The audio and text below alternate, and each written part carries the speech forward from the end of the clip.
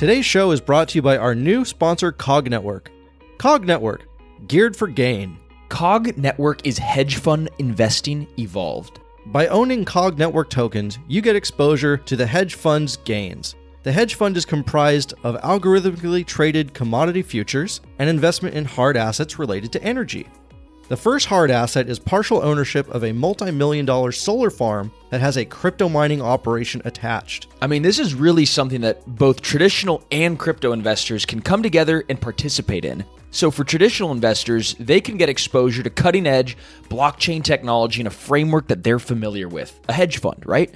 And crypto investors can get exposure to an actual security that bears dividends and includes non-crypto assets. So that's super cool. And just for full disclosure, Cog Network is a fully registered and regulated entity qualified by the SEC as a Reg D as well as a Reg S and has a 506c exemption. They've been working with lawmakers since 2017 to get this idea built out in a fully compliant way. Crypt Nation, if you guys are interested in learning more about a tokenized hedge fund, go visit www.cog.network. All right, all you good citizens of Crypt Nation out there tuning in to another episode of the Crypto 101 podcast. Wherever you guys are, I hope you're staying safe. There's several countries and states still locked down. I am not joined by my notorious accomplice, Pizza Mind. He is out of commish. He's healthy, he's fine, but he's just out of commish today. But I am joined by an amazing guest who has a very cool background, both in the world of finance and economics and government and cybersecurity and all sorts of crazy stuff. Really one of the smartest chaps that I think we've had the pleasure of bringing on the show. So Dan Doney of Securrency, founder and CEO. Welcome to the show. Well, Bryce, it's really my pleasure to be here, and thanks for setting such a high bar. It all goes down from here. But no, I really mean that when I say, you know, you come from, you know, a very academic background, you know, a government background, a finance background. Tell us a little bit more about who you are. Yeah, well, I love to code, so there's that. So I had a chance to work maybe most government careers ever, and that I touched some really neat areas inside of government. So I started in the military, actually, went to the Naval Academy and MIT, and then spent a number of years in the Navy working on submarines. Had a chance to teach at the Naval Academy, so that was pretty cool. Had a passion for artificial intelligence, starting from undergrad, and then did a look in the 90s in that field. Got out of the military after we had our first child, and then 9/11 happened, and so was recruited back to NSA and did work there in the AI field for almost a decade, and had a chance to work with some of the brightest minds around the world, frankly, in AI, and you know, it was just a super exciting time in my life. My specialty was in human machine systems and how you could take advantage of machine speed and human intuition to process data much faster and much more efficiently than was previously possible. And some of that work is actually still cutting edge from that particular time. The mission of the activity that we were working in was called ARDA, the Advanced Research and Development, which later became IARPA. And their time horizon was technologies that are 10 to 20 years out. So that's about right, given the time frame when I worked there. Went on to Department of Homeland Security. I'd always been an algorithm developer, so even before college, I was as a young kid coding. Got the very first IBM PC. My uncle worked for IBM, so I had a chance to code at age 10, so nice. And had a passion for it. I did algorithm development mostly through my career. Talk about which is a very different thing than what is algorithm development. You know, that's kind of a funny term, and a lot of people might not be familiar with what an algorithm is, but Bitcoin has lots of algorithms in it. So what kind of algorithms were you building? Yeah. So look, I like to focus on at the time neural networks as algorithm development and really advancing how neural networks worked. Now, this was before the time of learning neural nets, but I worked there. So it's really algorithm development as opposed to traditional software development is much more about high-end mathematical problem solving as opposed to scale systems, if that makes sense, the distinction. So a lot of software development is about sustainability and interoperability. Algorithm development is just about solving really hard problems. Now, that switched gears for me after I left the NSA field and went to work for the Department of Homeland Security. I went there as part of their enterprise service. And there is really where I had a chance to expand my skill sets working in settings and really for scale and interoperable systems. So it was a big, huge learning experience for me, as those kinds of systems, that kind of work is very different. I had a chance to work in identity systems then. So that was, again, a big part of my career learning developed at that point. And based on that work and some of my earlier work in AI, I had an opportunity to become the intelligence community's first chief innovation officer. Served in that role, Defense Intelligence Agency, and just had a blast. It's a cushy title, one that isn't well defined. It wasn't, especially when I got there. With titles like that, it's awfully presumptuous. The biggest thing that I learned is I wasn't the chief innovator. I was there to unlock innovation, that is, unlock the ideas anywhere that they came from, inside the agency, outside the agency, and really harness them to make a mission impact. And so much of that work really centered around how you make a big government agency in a very closely guarded community, how you help it take advantage of the best technologies that come, frankly, outside their walls. And that involves fighting a lot of resistance to change and putting in place structures. Actually, the whole secret came down to this. And if you can, as any enterprise, anywhere, if you can master this, and this isn't my quote, I wish it was, it's Joey Ito came up with this quote. It's that if you want to be innovative, lower the cost of failure. So much of, even in the world, people do these huge, many-year development projects that become too big to fail. And so as a result, they're never able to do the quick turn, try this, to identify emerging technologies and, frankly, to harness the great things that happen outside of your organization. So the other quote I've used was Bill Joy from Sun Medical Systems had a quote, and I'm paraphrasing, no matter how many smart people you have inside your organization, there's always more smart people outside.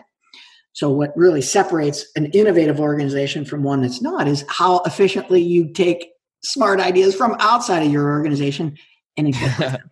I love it. Really a lot, about my approach to this space. Now, it also happens to be the same time when I fell in love with blockchain.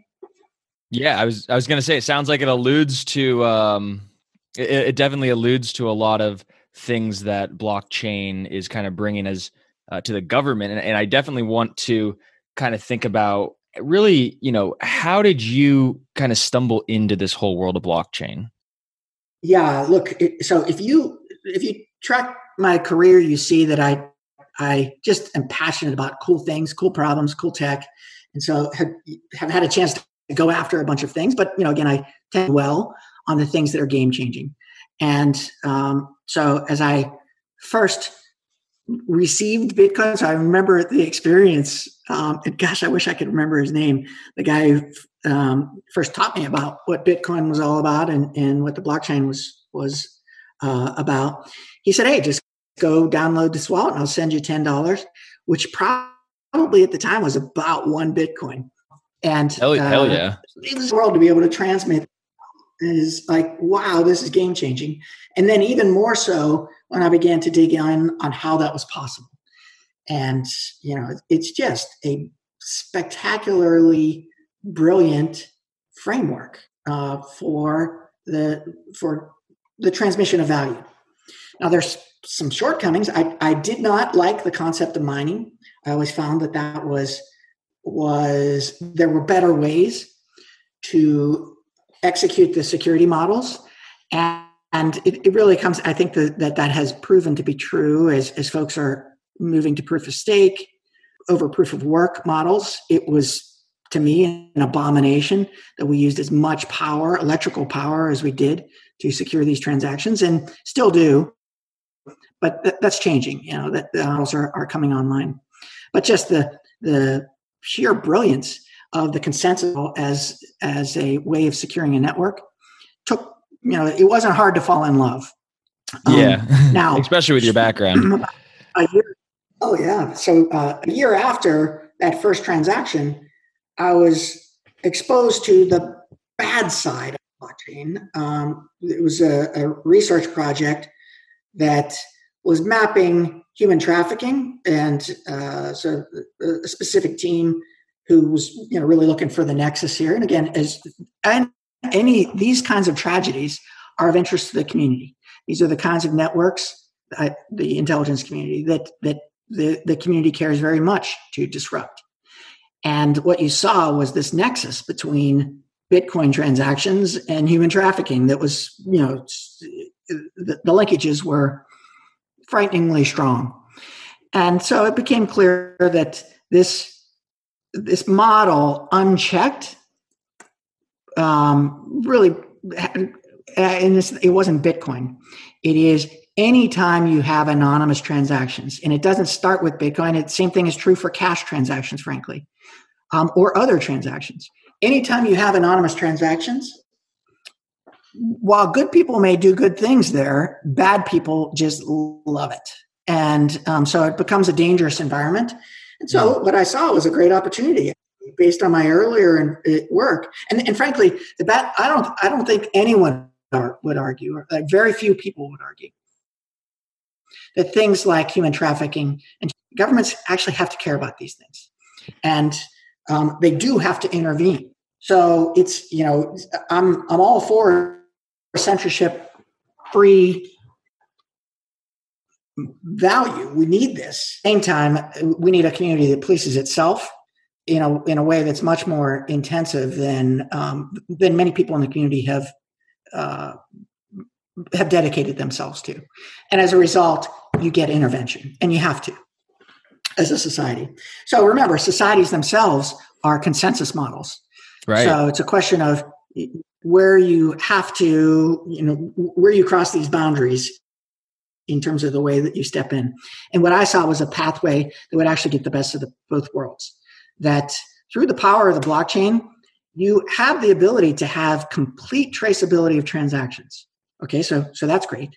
You can anonymize those transactions using zero knowledge proofs and only make them available to those who have a need to know. And regulators, overseers, have a need to know, but what you want to know, and this is what's so powerful about blockchain, is you can know when they know. So you can instrument their ability to view things in a way that's immutable so that they can't change it. And you can hold them accountable for seeing what they've seen. We've never had an ecosystem like that. So you'll be basically notified. So like things will be anonymous and privacy preserving by default. And then if the government has to look, there will be a log of their views of your data. Is that right?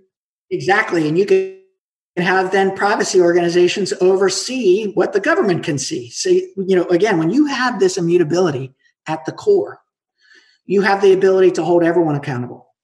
And frankly, as you know, the existing financial system does not have this kind of oversight. Right. And there's abuses all around as a result. Yep. So there's a better system ahead. There's a better system for everyone. But people have to acknowledge that we can't have an ecosystem that facilitates unchecked the worst kinds of human behavior. Absolutely agreed. And so the solution that you're kind of bringing forth or proposing, building, I should say, it's far beyond a proposal. It's built. You guys are in production, a platform called Securency, which I think takes the best of both worlds of a platform like Ethereum or Tezos, but kind of infusing in it, the law, regulations. I mean, actual, taking the law and hard coding it into how a asset that's issued on Securrency can move. So tell us about the thought process behind your platform and what really most excites you about it. Yeah. Oh, this is awesome. So I do want to correct a little bit about the record. It's not hard coding. It is. So even the law can change, and it's important to have mechanisms by which you update the regulations. But let's backtrack a bit. So Bryce, I'm going to go a little deeper here, maybe than I've gone in other places, if you permit me. I permit. if you find it to be. So we came in to this. Again, while I was still working in government settings in the evening, given the fact that I loved what was going on in the blockchain space, I started coding and coded up a system in about 2 months that allowed us to tokenize assets. And I was always interested in asset-backed models from the get-go. And this was 2015. So it was definitely, I think, ahead of its time. But what we saw, and the name Securrency actually comes from the fact that what I was interested in was commercial real estate. So how could you take and tokenize, securitize a pool of commercial real estate leases to produce dividend-paying currency? And that concept that someone could invest in, again, real estate leases or insurance pools or other things was what we were after in 2015. And the model was one where you had a security. And we couldn't argue that these were securities, or these were the kinds of things that you would invest in. It was an investment interest. But it had the benefits of a currency in that it was easily transmittable, tradable, et cetera. And that's where the name Securrency came from in that initial model.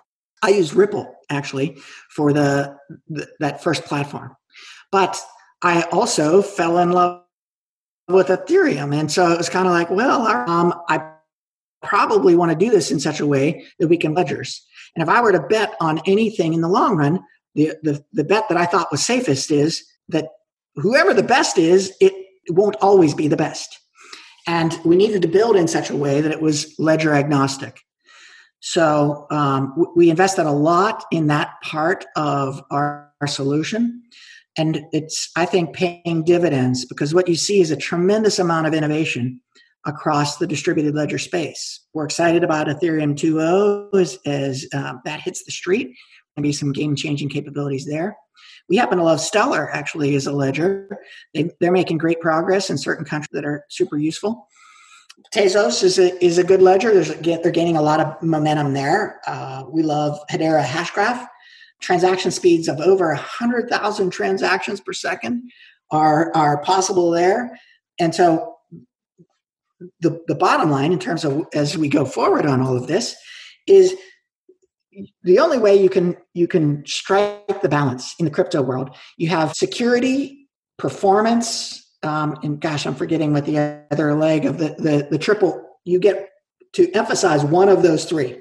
Speed. Well, or speed. Security, performance. Yeah, I think that's performance. It is. Dang it, I'm feeling like an amateur here. But in any case, what we know is different applications, different use cases involve different dimensions there. So there isn't going to be one solution. There will never be one ledger that solves everybody's problems.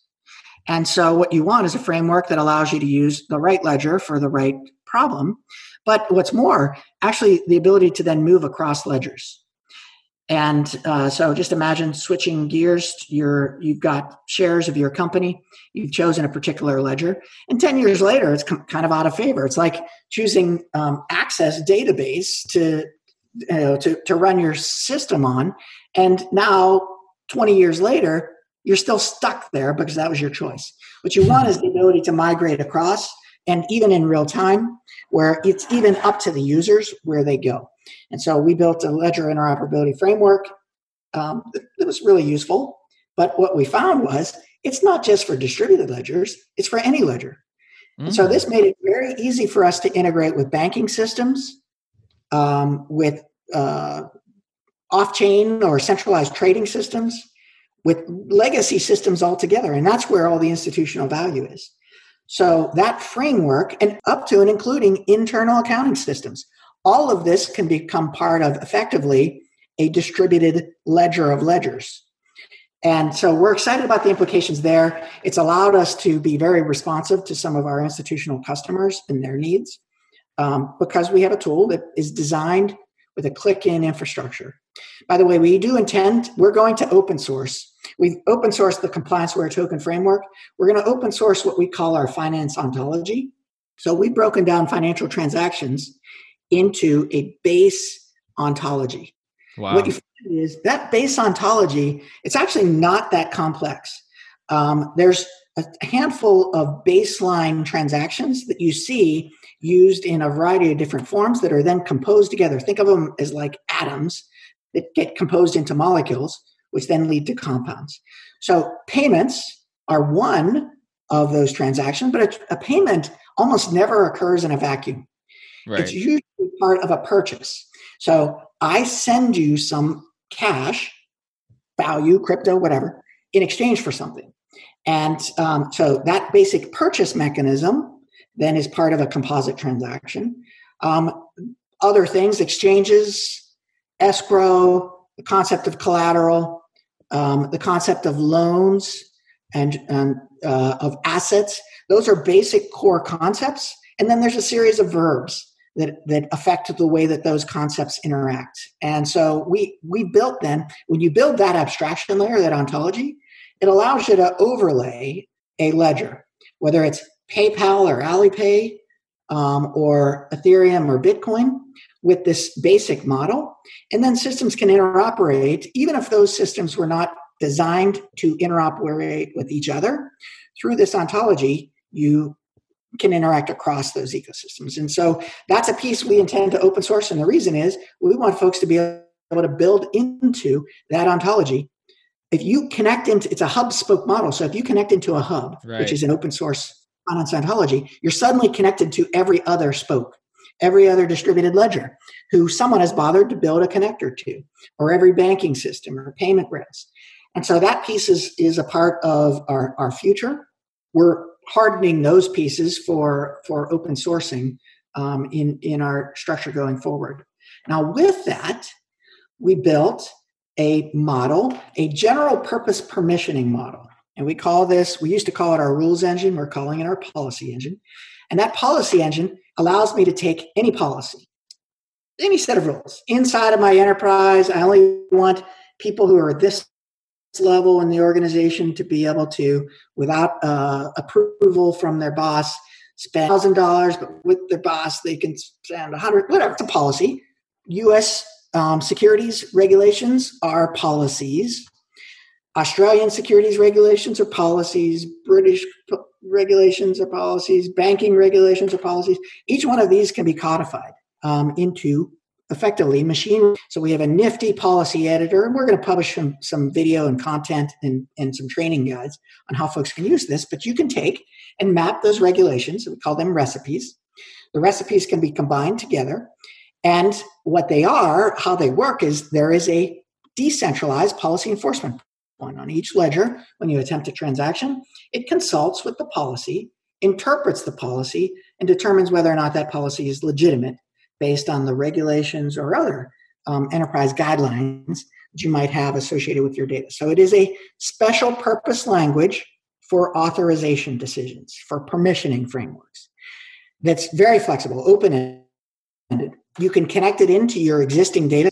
So let's just say you're World Bank and you want to, you have contractors that you've mapped in your SAP data system, and you want to overlay over top of that some rules on how they can spend money, et cetera.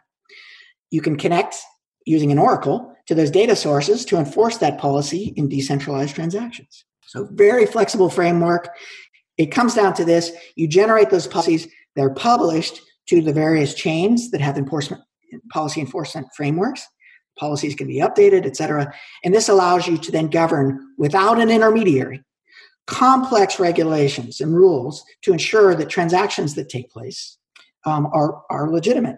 So you can assign to your token, to your assets, to your wallets, to other things, attributes. And then based on those, you can make decisions on whether or not a transaction can occur. eToro is one of the largest trading platforms in the world with over $1 trillion in trading volume on the platform every year. And they're some of our good friends, and they're a great sponsor. US customers can trade the most popular crypto assets, and your fees are extremely transparent. So if you're not ready to trade yet, you could also practice building your portfolio with the eToro virtual trading feature. They give you $100,000 of virtual money, and you could start playing around with it and not have to risk any of your real money. When you need mealtime inspiration, it's worth shopping Kroger, where you'll find over 30,000 mouth-watering choices that excite your inner foodie. And no matter what tasty choice you make, you'll enjoy our everyday low prices, plus extra ways to save, like digital coupons worth over $600 each week. You can also save up to $1 off per gallon at the pump with fuel points. More savings and more inspiring flavors make shopping Kroger worth it every time. Kroger, fresh for everyone. Fuel restrictions apply. Save big on brunch for mom, all in the Kroger app. Get half gallons of delicious Kroger milk for $1.29 each. Then get flavorful Tyson natural boneless chicken breasts for $2.49 a pound, all with your card and a digital coupon. Shop these deals at your local Kroger, less than 5 miles away. Or tap the screen now to download the Kroger app to save big today. Kroger, fresh for everyone. Prices and product availability subject to change. Restrictions apply. See site for details. Before you get comfortable with the markets. And best of all, you can connect with 12 million other eToro traders around the world, kind of like a social network for trading, to discuss charts and all things crypto.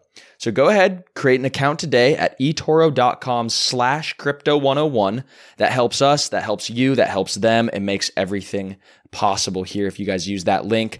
So guys, start building your portfolio the smart way. eToro is crypto trading made easy. All right, back to the show. I think the term interoperability and this whole idea, I mean, it's at the very core of what you guys are doing, connecting all these disparate ledgers. It's at the very core of, what Cosmos Network is doing, Polkadot.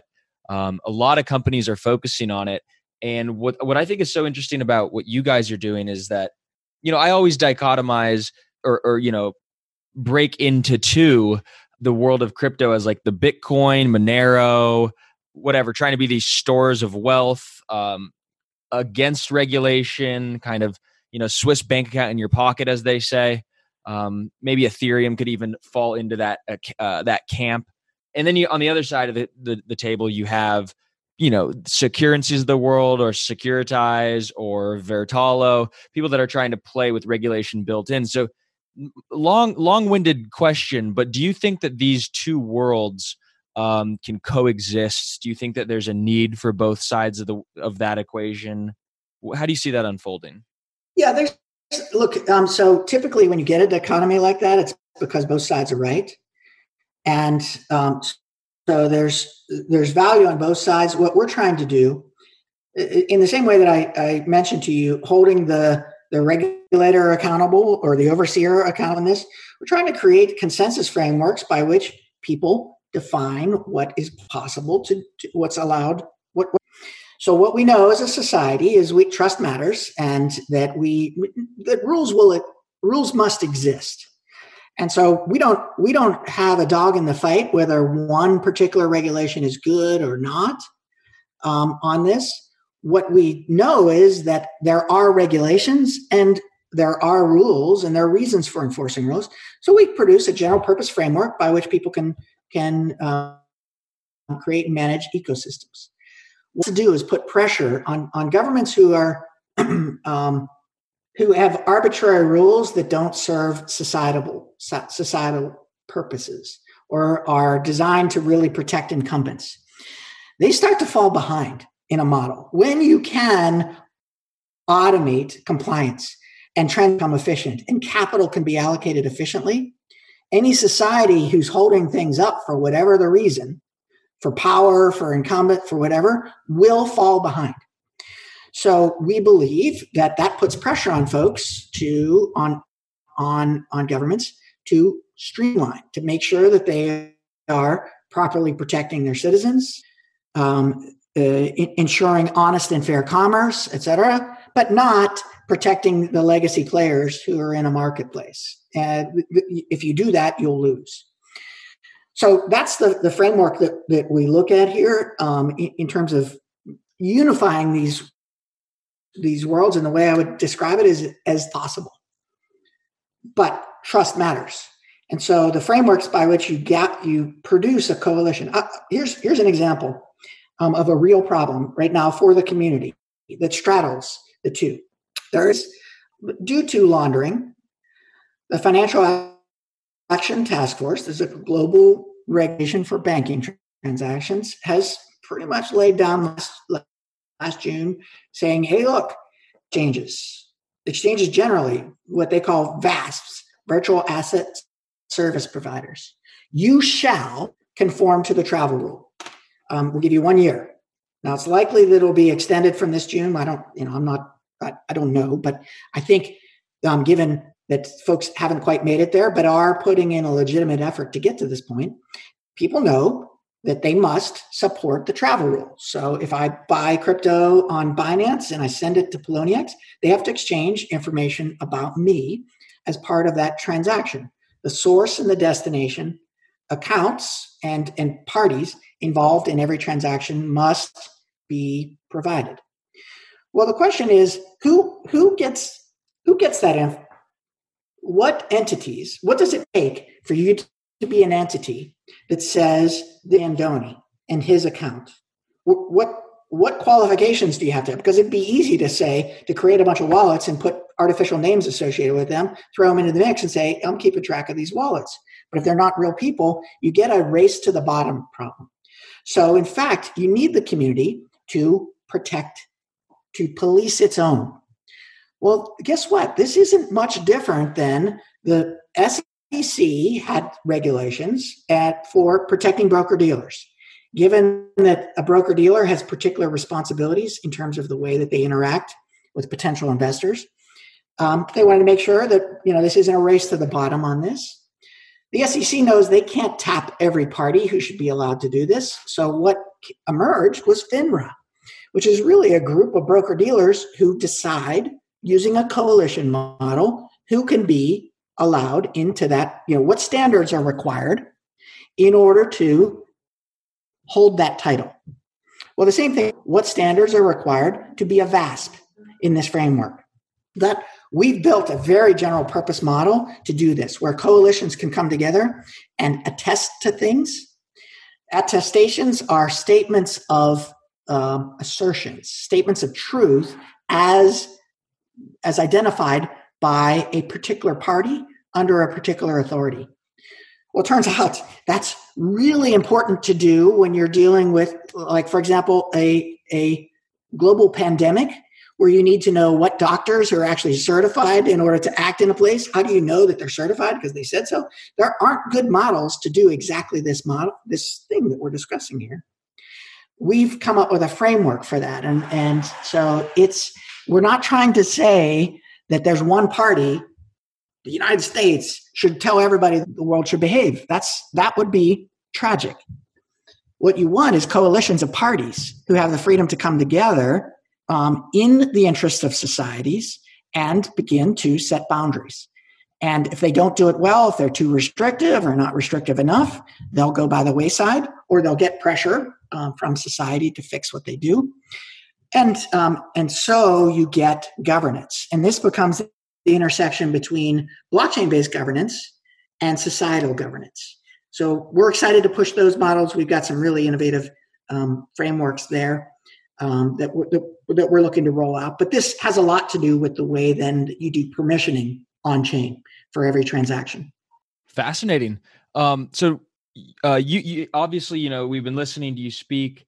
We've learned that you've been part of the government before, and you've got such great insight. So this is a question I haven't asked anybody who's been on the show in the recent months, because nobody really has worked for the government. But from your viewpoint, what has the government done right, and what have they done wrong, in your opinion, in their handling of this current situation that we have unfolding with coronavirus and such?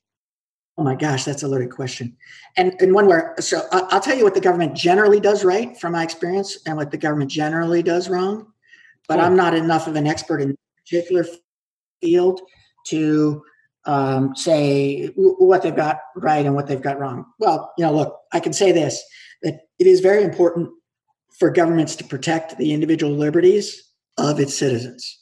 And so this is a thing that governments have to check themselves, because it's easy to step over lines. And once you step over lines, it's the kind of thing that it's hard to regain that territory in terms of civil liberties. Particularly careful in how easily I just see across the world how happily people are just handing over their civil liberties here.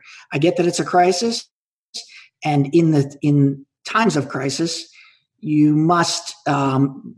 societies need to react and act as a coalition to solve problems, which sometimes means delegating your rights to the community.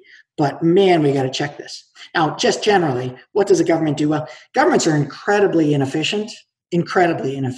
I'll tell you this was the big frustration point for me in my role as a chief innovation officer.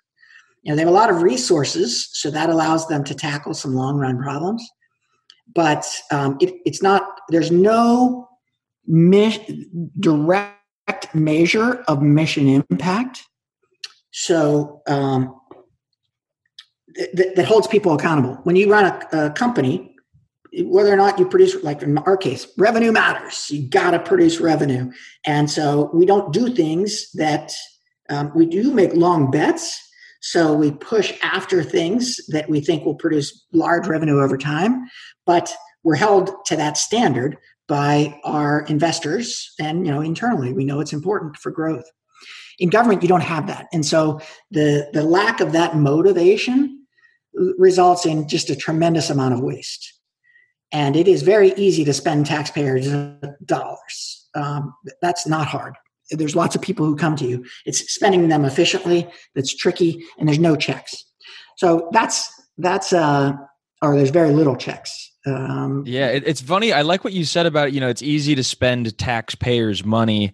And then on the flip side of that, the same side of that coin really, is that it's easy to, as the Fed or central bank, dilute every dollar holder's equity in the nation by printing more dollars. But do you think this is a necessary evil that we're already married to? This, Keynesian economics, this money printer, that whole idea? No, my God, I'm at an Austrian school, so no, I'm not a fan. Now, again, I'm not close to the situation to know how big the cracks are. What I've seen from my vantage point is there are some big cracks in our existing financial system. We've seen some things that are scary. What? And what things over are the scary? past, the flash crash. The flash crash in overnight rates. So bank liquidity is based on the overnight rates. And last September, I think it was the 16th and 17th, there was a huge spike in overnight rates, interest rates. Yeah, like up to 10% or something. It was a reflection of, again, it's just, I don't think that's ever happened in our history. And that's the one good piece. I shouldn't speak so directly, but the Federal Reserve printing money, I'm not a fan. But the one good piece is the way that banks, the overnight rates, and the way they lend to one another. Because before that mechanism, you had liquidity crisis in the banking system. Before the 1930s, liquidity crisis in banking system all the time. And the fact that banks have a mechanism by which they can help each other cover those shortcomings in their balance sheet, solved the liquidity issue. It's like a little pressure valve. 80 plus years. Yeah, that's right. And suddenly we just hit the limit, and that's scary. So these are the kinds of things. I don't know how big those cracks are, and maybe they're bigger than I realize, where the Fed's got to do some things about this. In any case, if they start getting into that camp, this is the time for our industry, that is the folks in the blockchain space, to be prepared for what comes next. Because there will be, I'm not Nostradamus, I can't make any kind of, it will come in our lifetime where if the kinds of transparency and clarity that blockchain provides is not a fundamental part of the financial system, then we're going to have a major financial catastrophe. We got close in 2008. I had a feeling we were getting close now to that limit. I think, hey, we're a great country. I think we're going to come through all this and we'll be just fine. But sometime before, I hit, hopefully, my grave at a ripe old 80 plus, we're going to have something. And so what we need to do is establish the foundation right now of a financial system that's fair and accessible and transparent. And so now's our time to do this. But look, the flip side of this is folks in the blockchain space have not policed their own. The ICO craze was a freaking nightmare. That was complete lack of discipline in our space. And that's not a good sign that we are the responsible stewards of the financial system. I'll tell you, DeFi. I love DeFi. DeFi is the future. We are focusing our attention on DeFi challenges. You can go into that some more because we think it is so very important to have convenient, easy to use, transparent, for example, lending, among other things. So it's huge. But you see rehypothecation of assets in DeFi where there's no transparency. There's no limit to the amount of lending against reserve. So there's not that overnight rate or balance sheet. And we saw what happened here, a few weeks back as they hit the limits with the price of Ethereum. It caused the shutdown. If they're trying to make a buck and it's sacrificing to do that. When I buy, when I'm getting 8% interest on my USDC because that has been loaned out, 30 times since then, so that if I ever have to pull it all out, a fraction of it actually exists. That's not better than the banking system, folks. So I have to know what I own. There has to be complete transparency about what I own. And we're not there yet. It's a piece that we're driving to in terms of our path going forward as securrency, because we believe that what happened in 2008 with the lack of transparency in the mortgage-backed security space has already happened at small scale in the crypto space, and it'll happen more if we don't emphasize transparency as a part of what we do. And we have the right tool for it. Blockchain's the perfect tool for this. But it's not been a part of the ethos of our community. And man, we got to get on this because now's our time. We can be the core of finance if we do this right. Love it. Love it. Very, very insightful. And a couple other questions that we like to ask every guest who comes on the show in closing. Tell me about one other project that you're not working on that really interests you. Maybe another company that you think is having a tremendous impact, but has nothing to do with your company. Yeah. Let me give you two.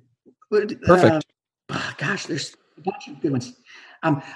We have a close friend, OpenCrowd, doing some cool, really great stuff there, working with Hedera's Hashgraph that we think is awesome. They've got a nifty payment model. Those guys are doing some great work. We're keen. I mentioned this in other settings for a similar question on what Amazon and Microsoft are doing in the blockchain space. So they've got some really powerful things in their deep down in the bowels of those organizations that are going to make an impact.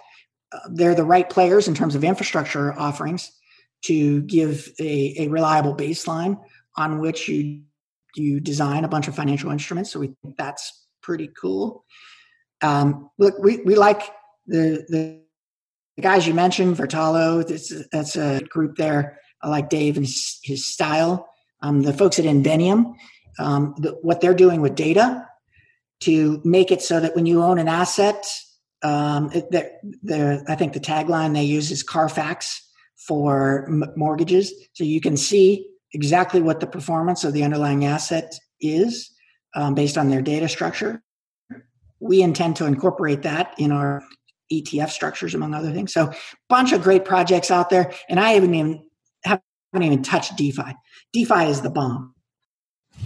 Well, let's touch on it. What makes DeFi, decentralized finance, the bomb? The last question. Yeah. You have the ability. It is something where we are directly rolling out. So what we're focused on is asset management. So having funds that manage themselves. So you have to have a curator, that is the person who's producing the index, but all aspects of the back office components of a fund, you should be able to click a button, get a fund shell, be able to add assets to that fund of any type, whether it's equities, debt, leases, individual assets, pieces of art, real estate, whatever, into that fund structure and manage it and trade it and have full transparency to those underlying assets. So that's where our focus is.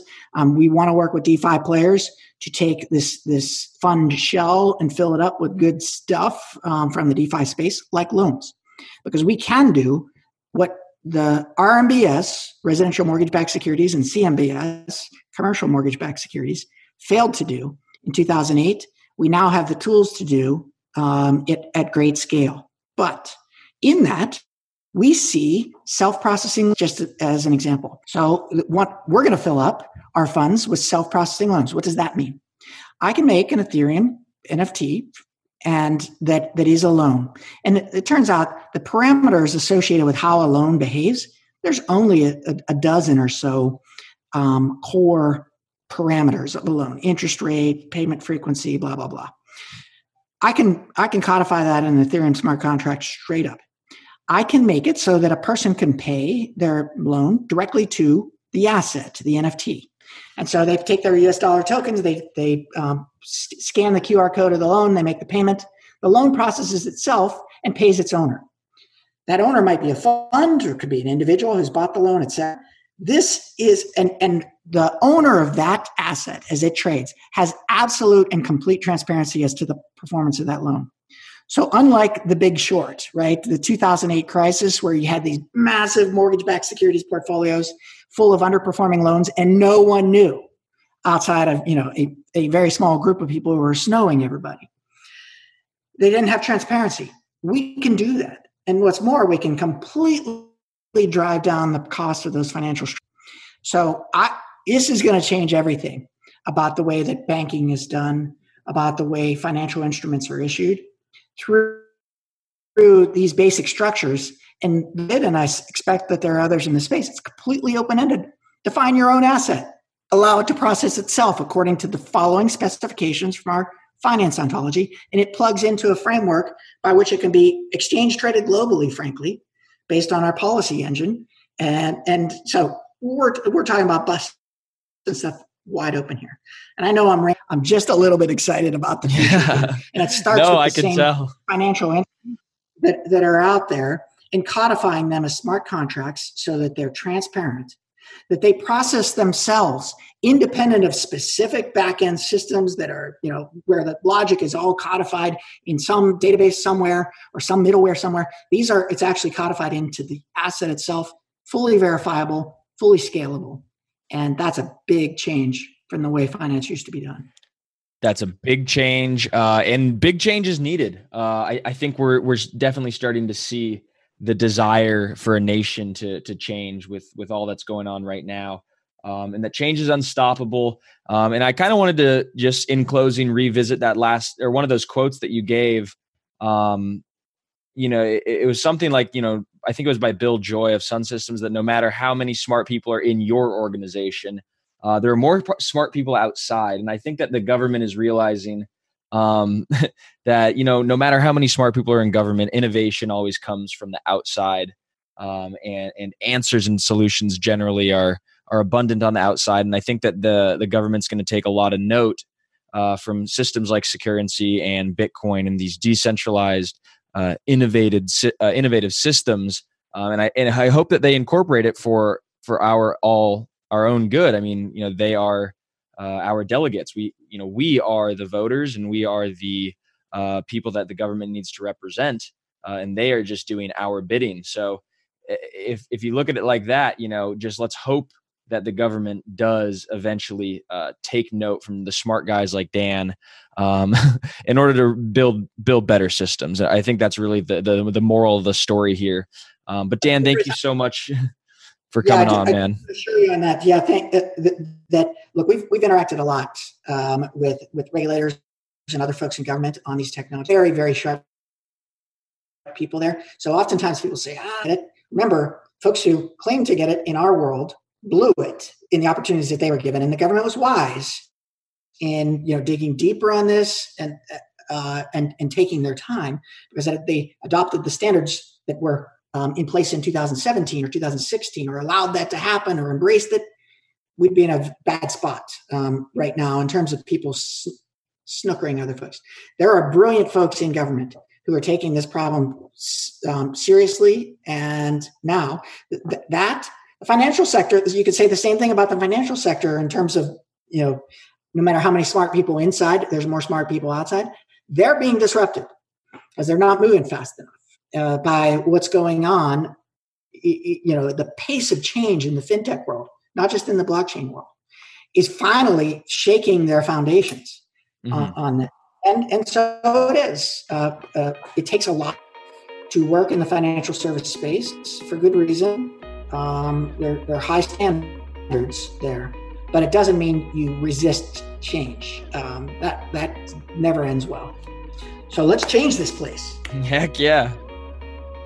Beautiful. Well, Dan, thanks so much for coming on, and we'll keep in touch. And just real quick, what's the website here for Securency? We'll throw it in the show notes.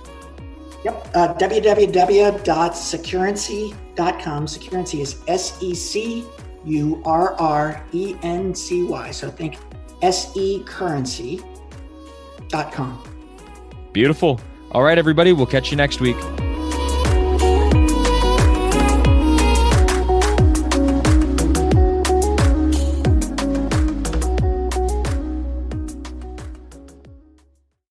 When you need mealtime inspiration, it's worth shopping Kroger, where you'll find over 30,000 mouth-watering choices that excite your inner foodie. And no matter what tasty choice you make, you'll enjoy our everyday low prices, plus extra ways to save, like digital coupons worth over $600 each week. You can also save up to $1 off per gallon at the pump with fuel points. More savings and more inspiring flavors make shopping Kroger worth it every time. Kroger, fresh for everyone. Fuel restrictions apply.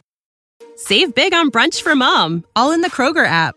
Get half gallons of delicious Kroger milk for $1.29 each. Then get flavorful Tyson natural boneless chicken breasts for $2.49 a pound, all with your card and a digital coupon. Shop these deals at your local Kroger, less than 5 miles away. Or tap the screen now to download the Kroger app to save big today. Kroger, fresh for everyone. Prices and product availability subject to change. Restrictions apply. See site for details.